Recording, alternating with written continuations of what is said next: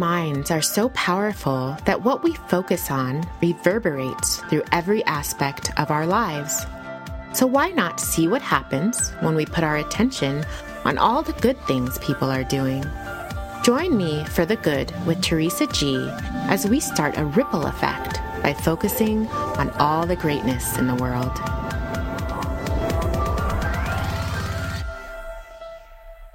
Gayle Nobel is an author, transformative life coach, parent, mentor, blogger, and inspirational speaker.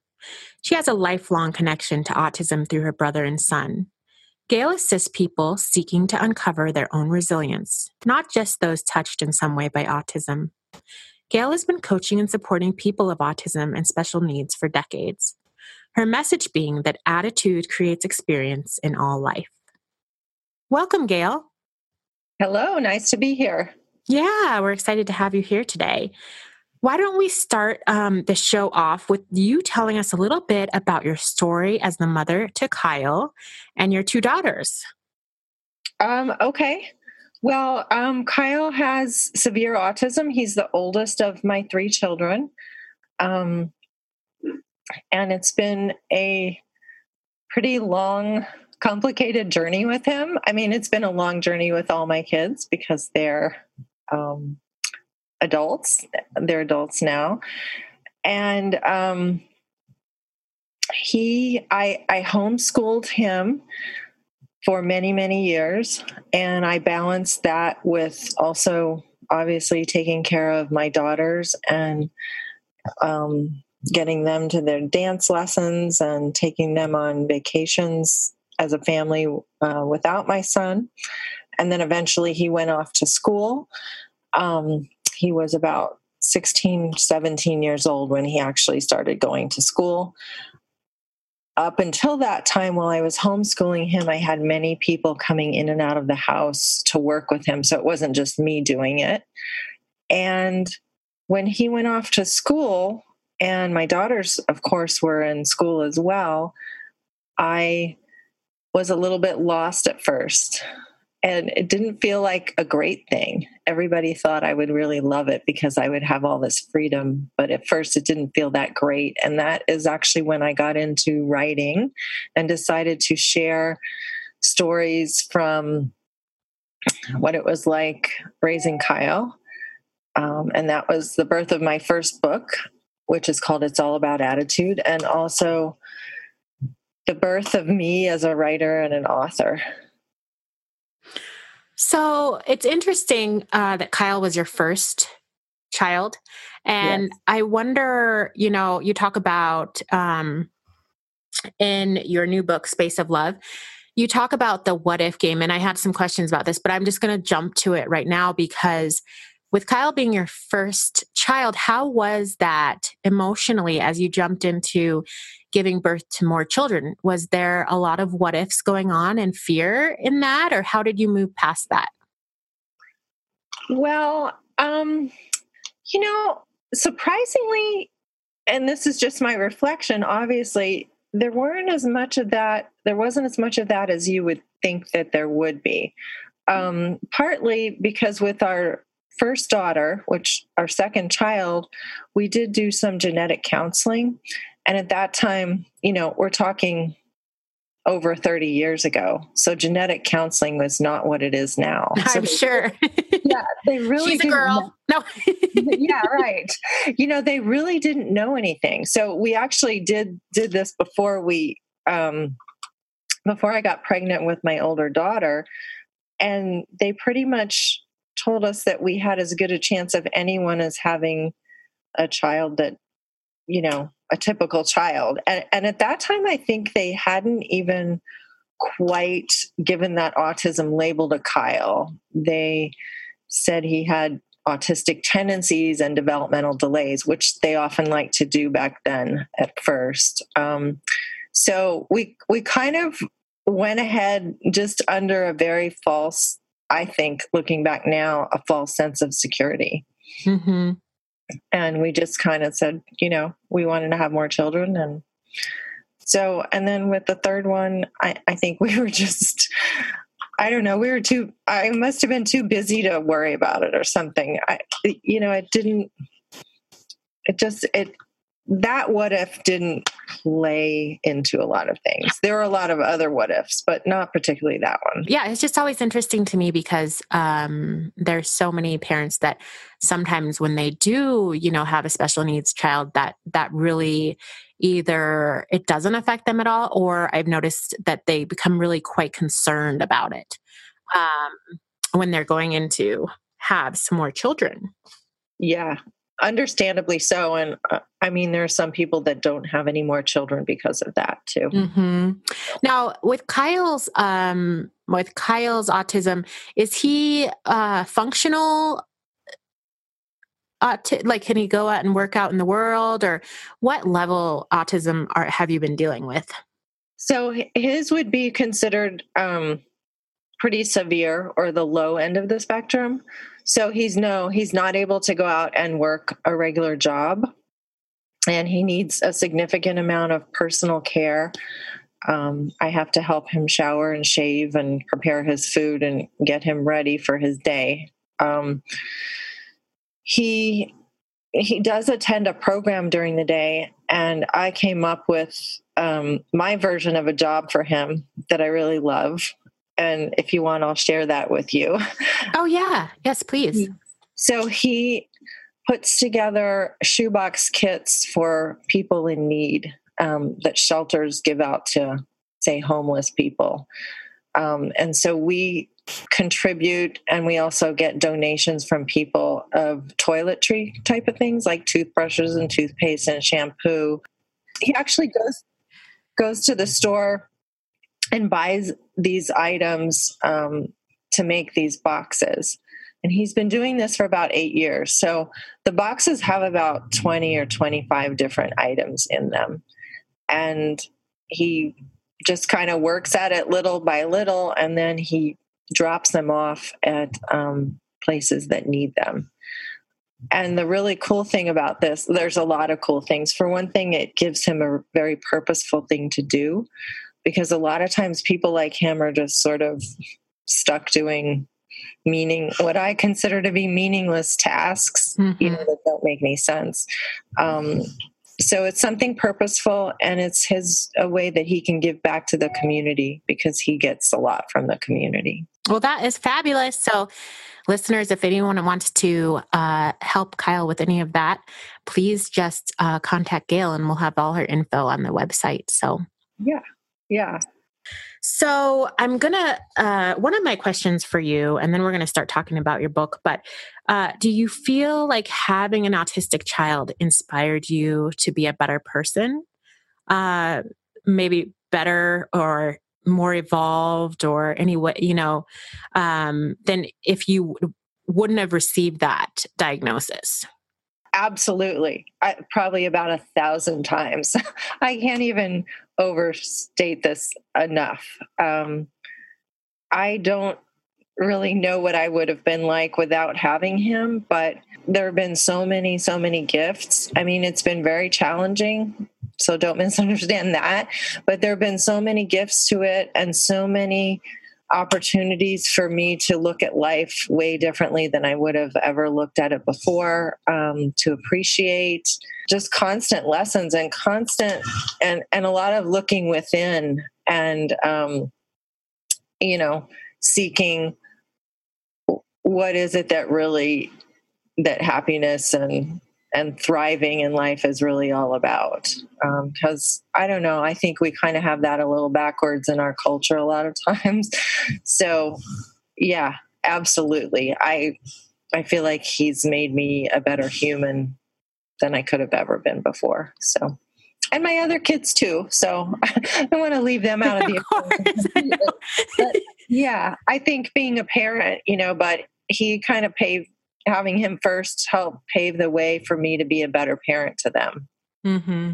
Yeah, because, in your new book, Space of Love, I noticed that even though I didn't have a special needs child, I found that I could relate to your experiences in a sense, because I think most parents have played the what if games and have experienced resistance to what their child is going through. Mm-hmm. And, maybe with obviously with a special needs child, it might be more of an intense experience, but I felt like I very much could relate to the things you were talking about going on in your mind, as a parent. Yes. I'm glad to hear that, because that was my intention. The message is for anybody. So in your new book, Space of Love, you talk about how transformative coaching helped you experience a deeper connection to your inner wisdom and a new sense of freedom. Can you explain transformative coaching to us and sort of how that helped you so much? That's a great question. So the transformative coaching that I do, that's been an evolution to me getting here, is really helping people understand where their experience of life comes from. And typically, we think it comes from the outside world, so outside in. And what I share, and doesn't originate with me, is that it actually comes from the inside out. So briefly, something will happen. So you have this child with autism that's on the outside, and you might say that makes you sad, or that makes you frustrated, or something like that. But really, there's sort of a middleman between the outside world and what you feel, and that's thoughts, your thoughts in the moment. So having a child with autism, you might have a feeling of frustration when you think it should be different, or should be another way, or your child shouldn't be having that behavior. So it's all those thoughts that fuel those feelings. So in transformative coaching, a lot of it is pointing people sort of in that direction of understanding where their experience comes from. And it isn't really, sometimes people hear that and they think, oh, well, I'll just change my thoughts. It doesn't exactly work that way. Because have you ever tried to really change your thoughts? I mean, you might do it for a few seconds, and then all of a sudden some other ones will slip in. You don't really have control of that. But once you kind of see where your experience comes from, it's just really helpful and really useful.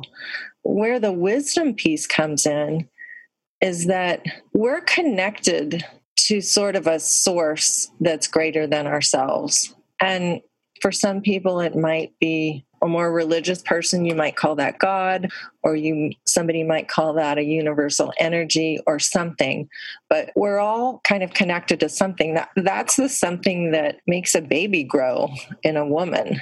And the woman, my daughter's pregnant right now, so I'm really thinking about this a lot. She doesn't really have anything to do with that baby as it's growing, other than, she eats well and something like that. But as far as making a brain and a heart, she doesn't really control that. So it's controlled by another source in a way. I don't know if this is making sense, but it's kind of just the source that we're all connected to. And that's where our wisdom comes from. And we all have that. So we might have an issue, and we're struggling and straining really, really hard to figure it out. And this happened to me about a year ago. I mean, it happens to me all the time, but a year ago, something really big happened, and I was just struggling. And I went to bed and I sort of asked for an answer to this question. And in the morning, I woke up and the answer was obvious, really obvious. Mm-hmm. So what happened there? I sort of settled down. I went to sleep, so I settled down. I had a very busy mind, and it's really difficult to hear wisdom with a very busy mind. And once you settle down, which can happen in an instant, it's sort of like there's space for something to come through, and an answer came through. How do you go about settling your brain down? So I used to do a lot of things to settle myself down. I would meditate, and I also practice yoga. I still do that, and deep breathing, and telling myself to settle down. And, I kind of had a big toolbox, and that's what I wrote about in my second book. But in the process of discovering transformative coaching and understanding the human experience, what I've come to see is that people are designed to settle down on their own, and they don't even have to do anything. So more likely now, typically, I just kind of wait until I settle down without trying to fix myself. It's nice to sometimes notice that you're really stirred up, and that's probably not the time to make a really big decision if you can avoid it. But at some point, that settles. It's kind of like a snow globe, those little snow globes with winter scenes in them, and you shake them up and they're very busy and lots is going on, and eventually everything settles down without you maneuvering it. I think of the mind as similar to that now. So it's very freeing to know that I don't even have to do anything because my mind is just designed to settle. Interesting. Yeah, different, huh? Yeah, that's very different. I'm like, yeah. You talk about how resistance is the source of our stress as people. Can you talk to us about that a little bit more? And I see that all the time with myself and my son, and I know I shared it in the book with regard to something that happened with him one morning in the shower. But if you think about it, we have, again, all these things that happen in the outside world, and some of them we just don't like. And so we're gonna push against that in our minds. We're going to resist, and we're going to fight, and we're going to try to fix this and try to fix that. And we get keyed up, and this shouldn't be that way, and that shouldn't be that way. And we all do this. That's because we're human. We're human. But when that tends to fall away, when that resistance just settles down, our stress, our discomfort, stress is discomfort, tends to settle down. And that's an opportunity, again, for some wisdom to come in. And it doesn't mean that you lay down and you never try to make something better in your life. So I'm always trying to help my son be the best he can be and be better, so to speak. But when I'm in resistance to something he's doing, then I feel stressed. When that resistance drops, then the stress just isn't there anymore. The resistance is like pushing against something. Does that make sense? I don't know. Well, my major question that comes from that is that, well, how do you stop resisting? If you notice, I'm really resisting this, I think maybe the first thing would be to be able to notice, to be able to stop and notice. So this is this is how it feels to be resistant. But then when you're in the middle of that resistance, is it just recognizing it that helps you move past it, or what? Yes. It really is the noticing, as you point out and picked up on. That's the key. Because otherwise we're kind of like walking with blinders on, and we're saying, oh, my son is causing me stress this morning. Kyle is making me stressed because he won't get in the shower.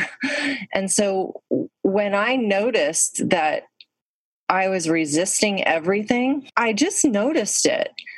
And it was sort of like, this is a crazy metaphor, but it reminds me of, we lived in a house once where we had cockroaches, and they would come out into the kitchen at night. But when you turn on the light, they would always scatter.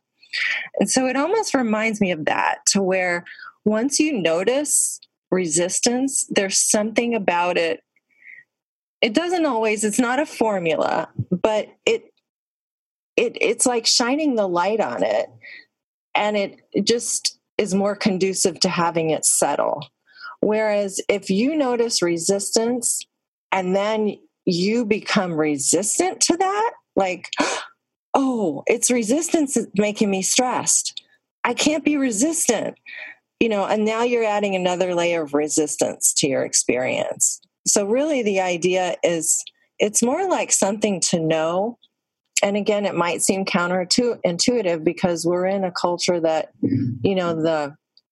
self-improvement culture is always giving us tools to do something about everything. But what if it was just part of the human experience and part of your experience until it wasn't?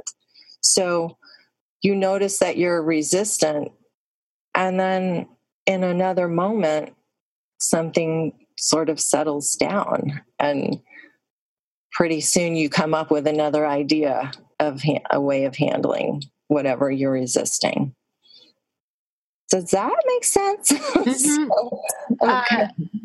Yeah. So essentially, you're saying that recognizing resistance, and then just recognizing it and letting it go is how you get over resisting things. Yeah, sort of. Yeah. But sort of allowing the let go versus trying. So when I was resisting the difficulty my son had in the shower, I didn't really try to not resist it. Mm-hmm. I just all of a sudden noticed what I was doing. It was like somebody else was watching me. I was like, oh, okay, well, we could just do it this way. And then, I went forward that way. Yeah, you just changed your mode. They're like, oh, okay, we're resistant with, he's not going to do this today, so let's do option B. Yeah, yeah.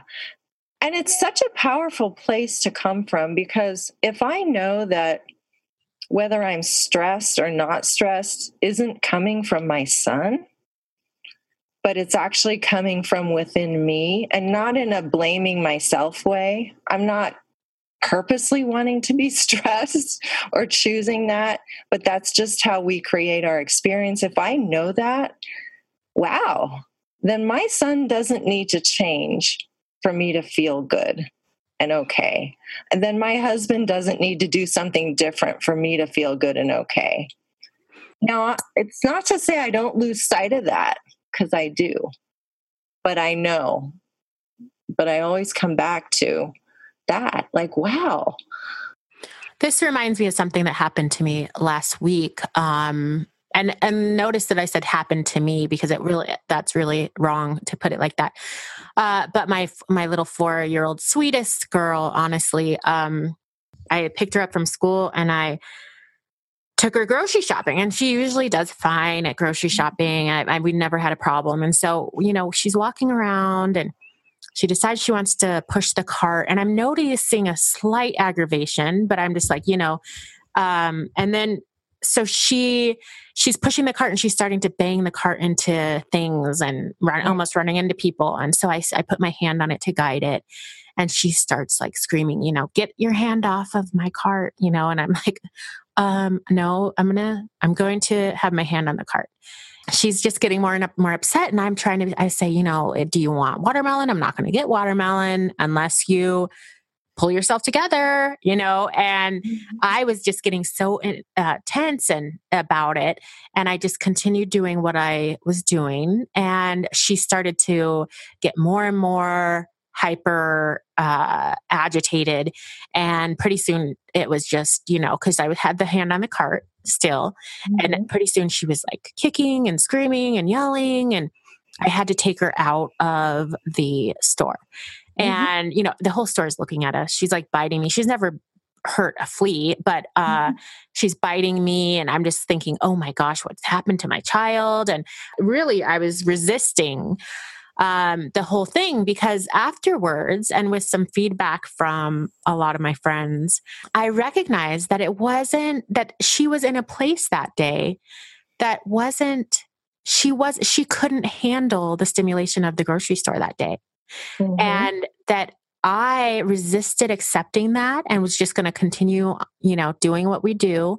And she was actually just screaming out for me to not make her be in that grocery store, and that it wasn't a safe time for her because she was so tired or whatever. And in retrospect, and after some feedback and thinking about it, I thought, wow, so that was me being resistant to what she needed at the moment, and only, focusing on what was working for me. And I had to go back and apologize to her and just say, no, it's not okay to hit and bite, but I understand that you really needed me to grab you up and take you out of the store because you were so tired. And that sort of reminds me of what you're talking about. Because if I hadn't been resistant to what she needed at the time, I would have just like, okay, we must have some canned beans or something at home. And it's not Yeah. necessary that we go to the grocery store right now if she's not up for it. Yeah, exactly. And that's so beautiful what you shared too, because afterwards your wisdom had a chance to come in, and it might have come in and it with help from people, friends, or whatever. It came into you, and you saw some things that you didn't see when you were in the situation. So you apologized to her. That's really awesome. But exactly that. So she just was having her day, and she had some behavior as a result of it.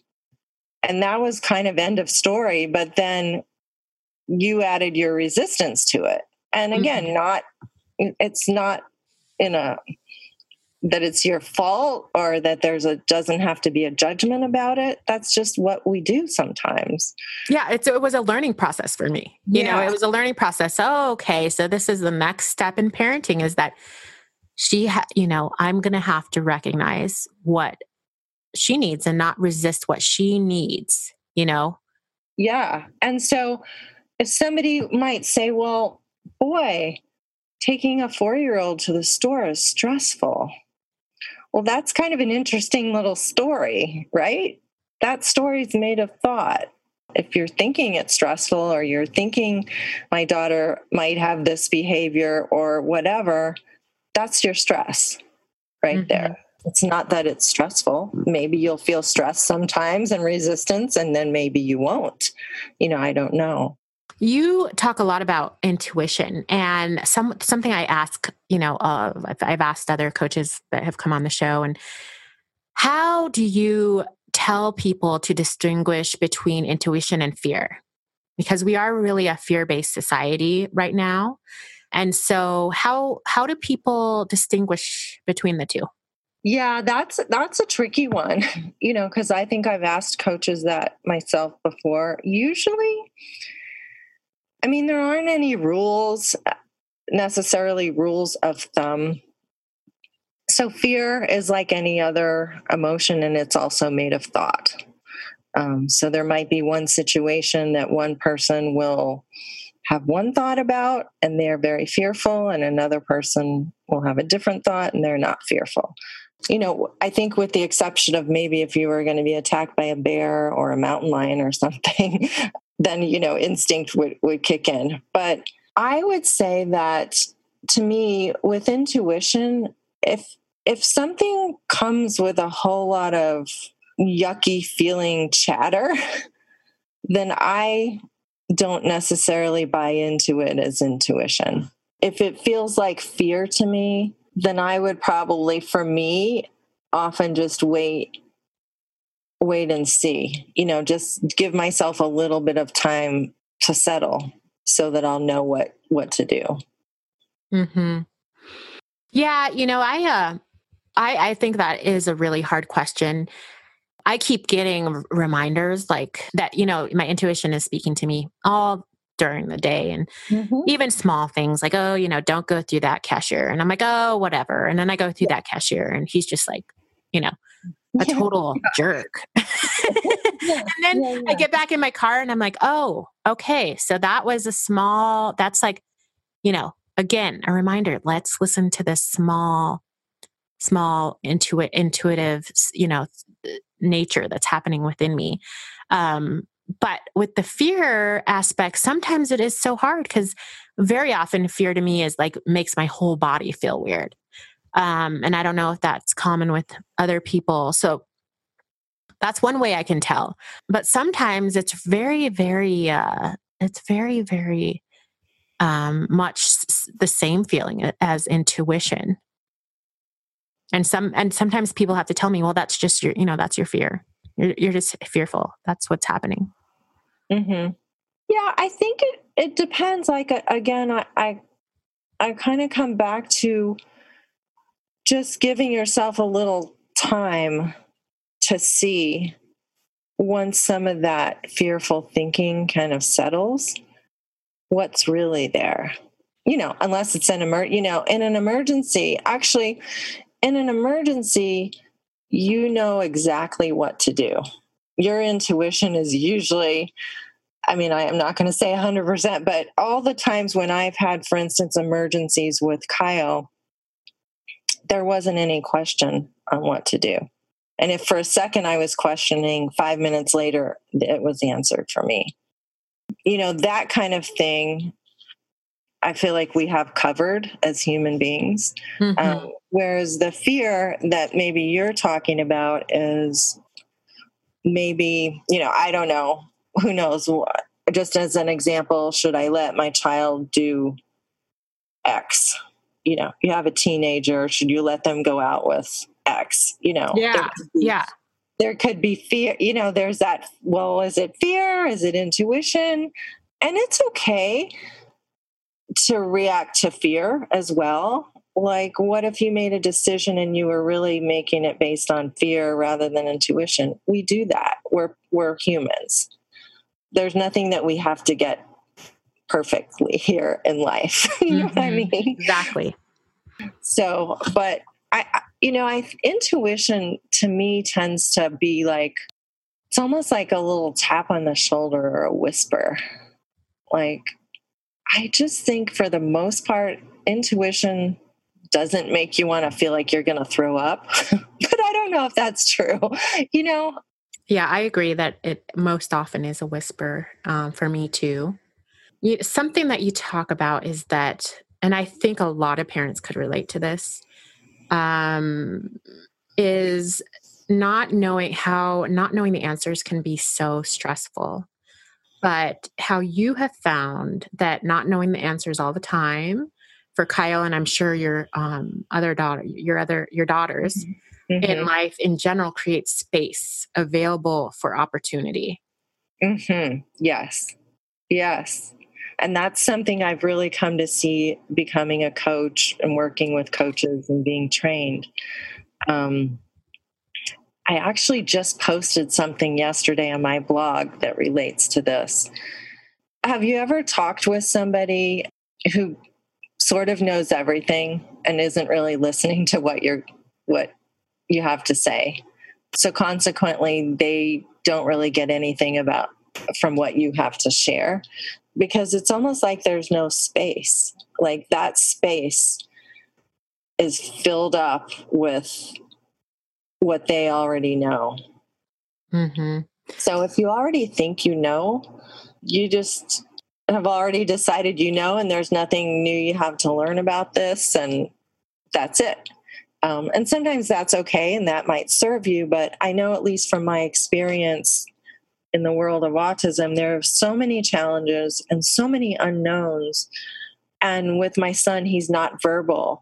So there's so many things that he can't tell us, so that they're guesswork. So I'm faced with I don't knows all the time.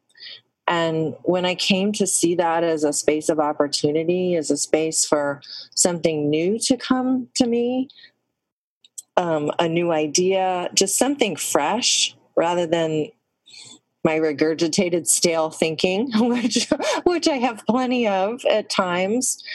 And again, maybe it sounds counterintuitive, because we think that we have to work really, really hard to, I'll just make a list of the pros and cons. And I'm not saying don't ever do that, and that's not okay. But what I find is when I just settle and just say, you know what, I just don't know. I just don't know what to do. Something usually comes in. And even if it's not an answer, maybe it's go call a friend, or maybe it's go look this up online, or it's something, a step somehow appears. Mm-hmm. I found that too.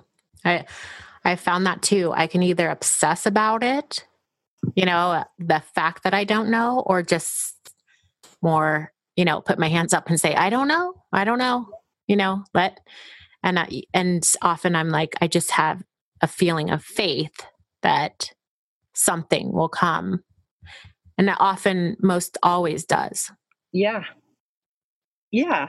And if it doesn't come right away, it might come later.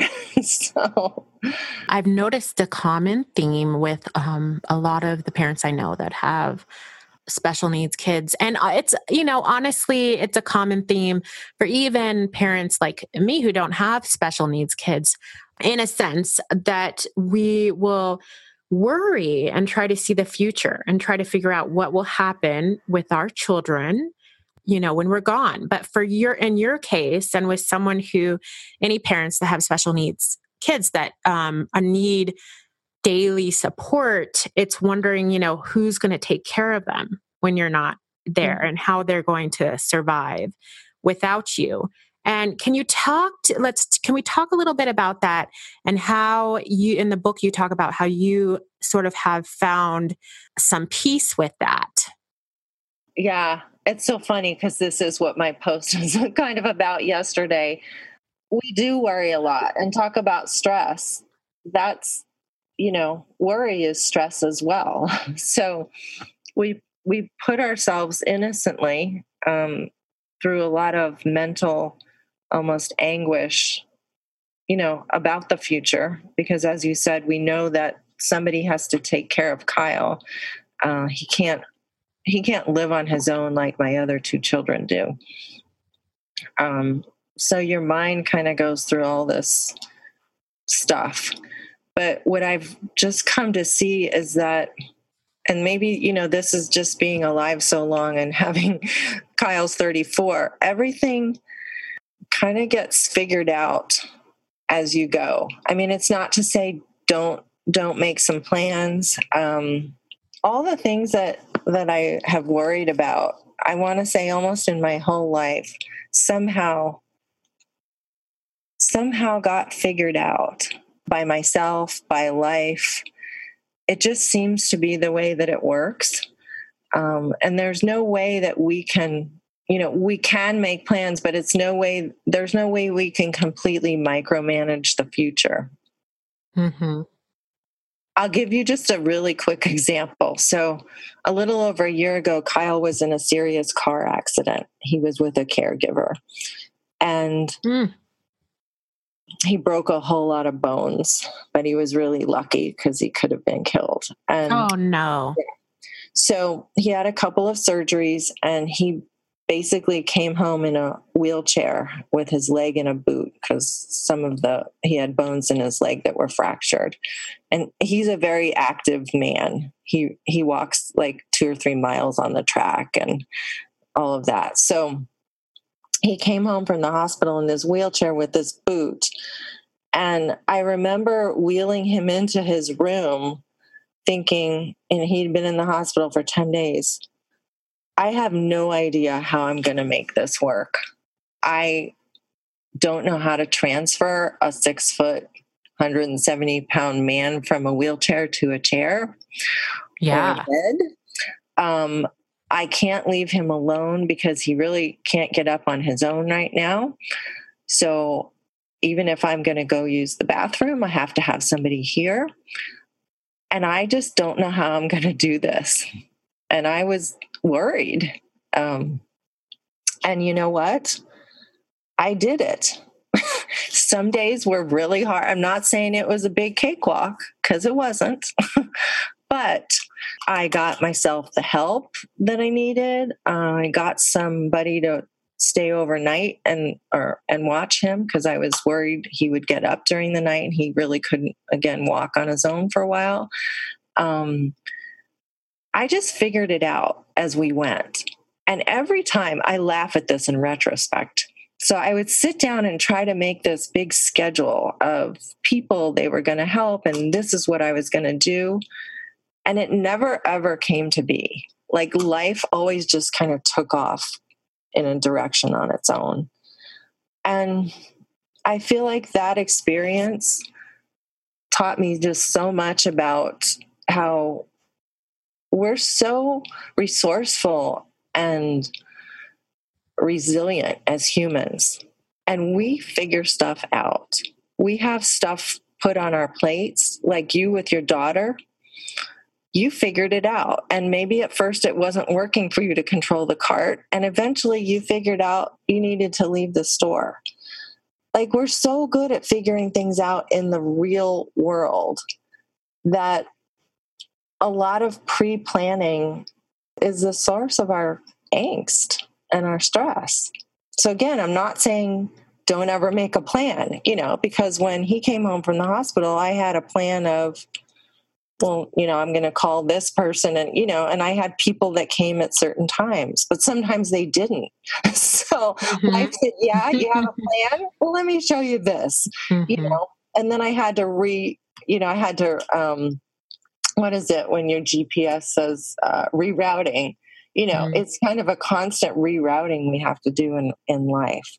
I think I've just made a little bit more peace with all of that. And I'll refer you to my blog because I don't want to take a whole lot of time like something really big actually has happened with regard to Kyle's future. Oh, yes. How can my listeners, how can they find your blog? Yeah, so it's just www.GayleNobel, it's Nobel, like the Nobel Prize, actually, .com, and they can go to the blog tab. I'll give you a hint in that we just had a big answer come as to where Kyle is going to live. And it dropped into our laps. So isn't that awesome? Yeah. And congratulations for that. Yes, thank you. That's awesome. I most of the time I ask people, as we end the show, I just ask them, what do you do every day to help you to be your very best? Yeah. For me, one of the things I do is exercise. So me too. Yeah. A variety of yoga and Pilates and hiking when it's not hot and spin biking. I just think it releases a lot of those feel-good endorphins into our system, but it also helps the mind settle. It's not a guarantee. At least for me, I notice my mind does tend to settle, and I do have more access to wisdom. So I think what you eat is really important. So I'm pretty mindful about that. And I think I just attempt to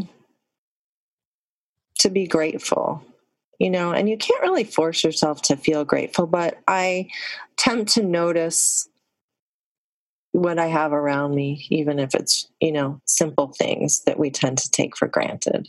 I love that. And I am right there with you with those moments of gratitude just lift me up so much higher.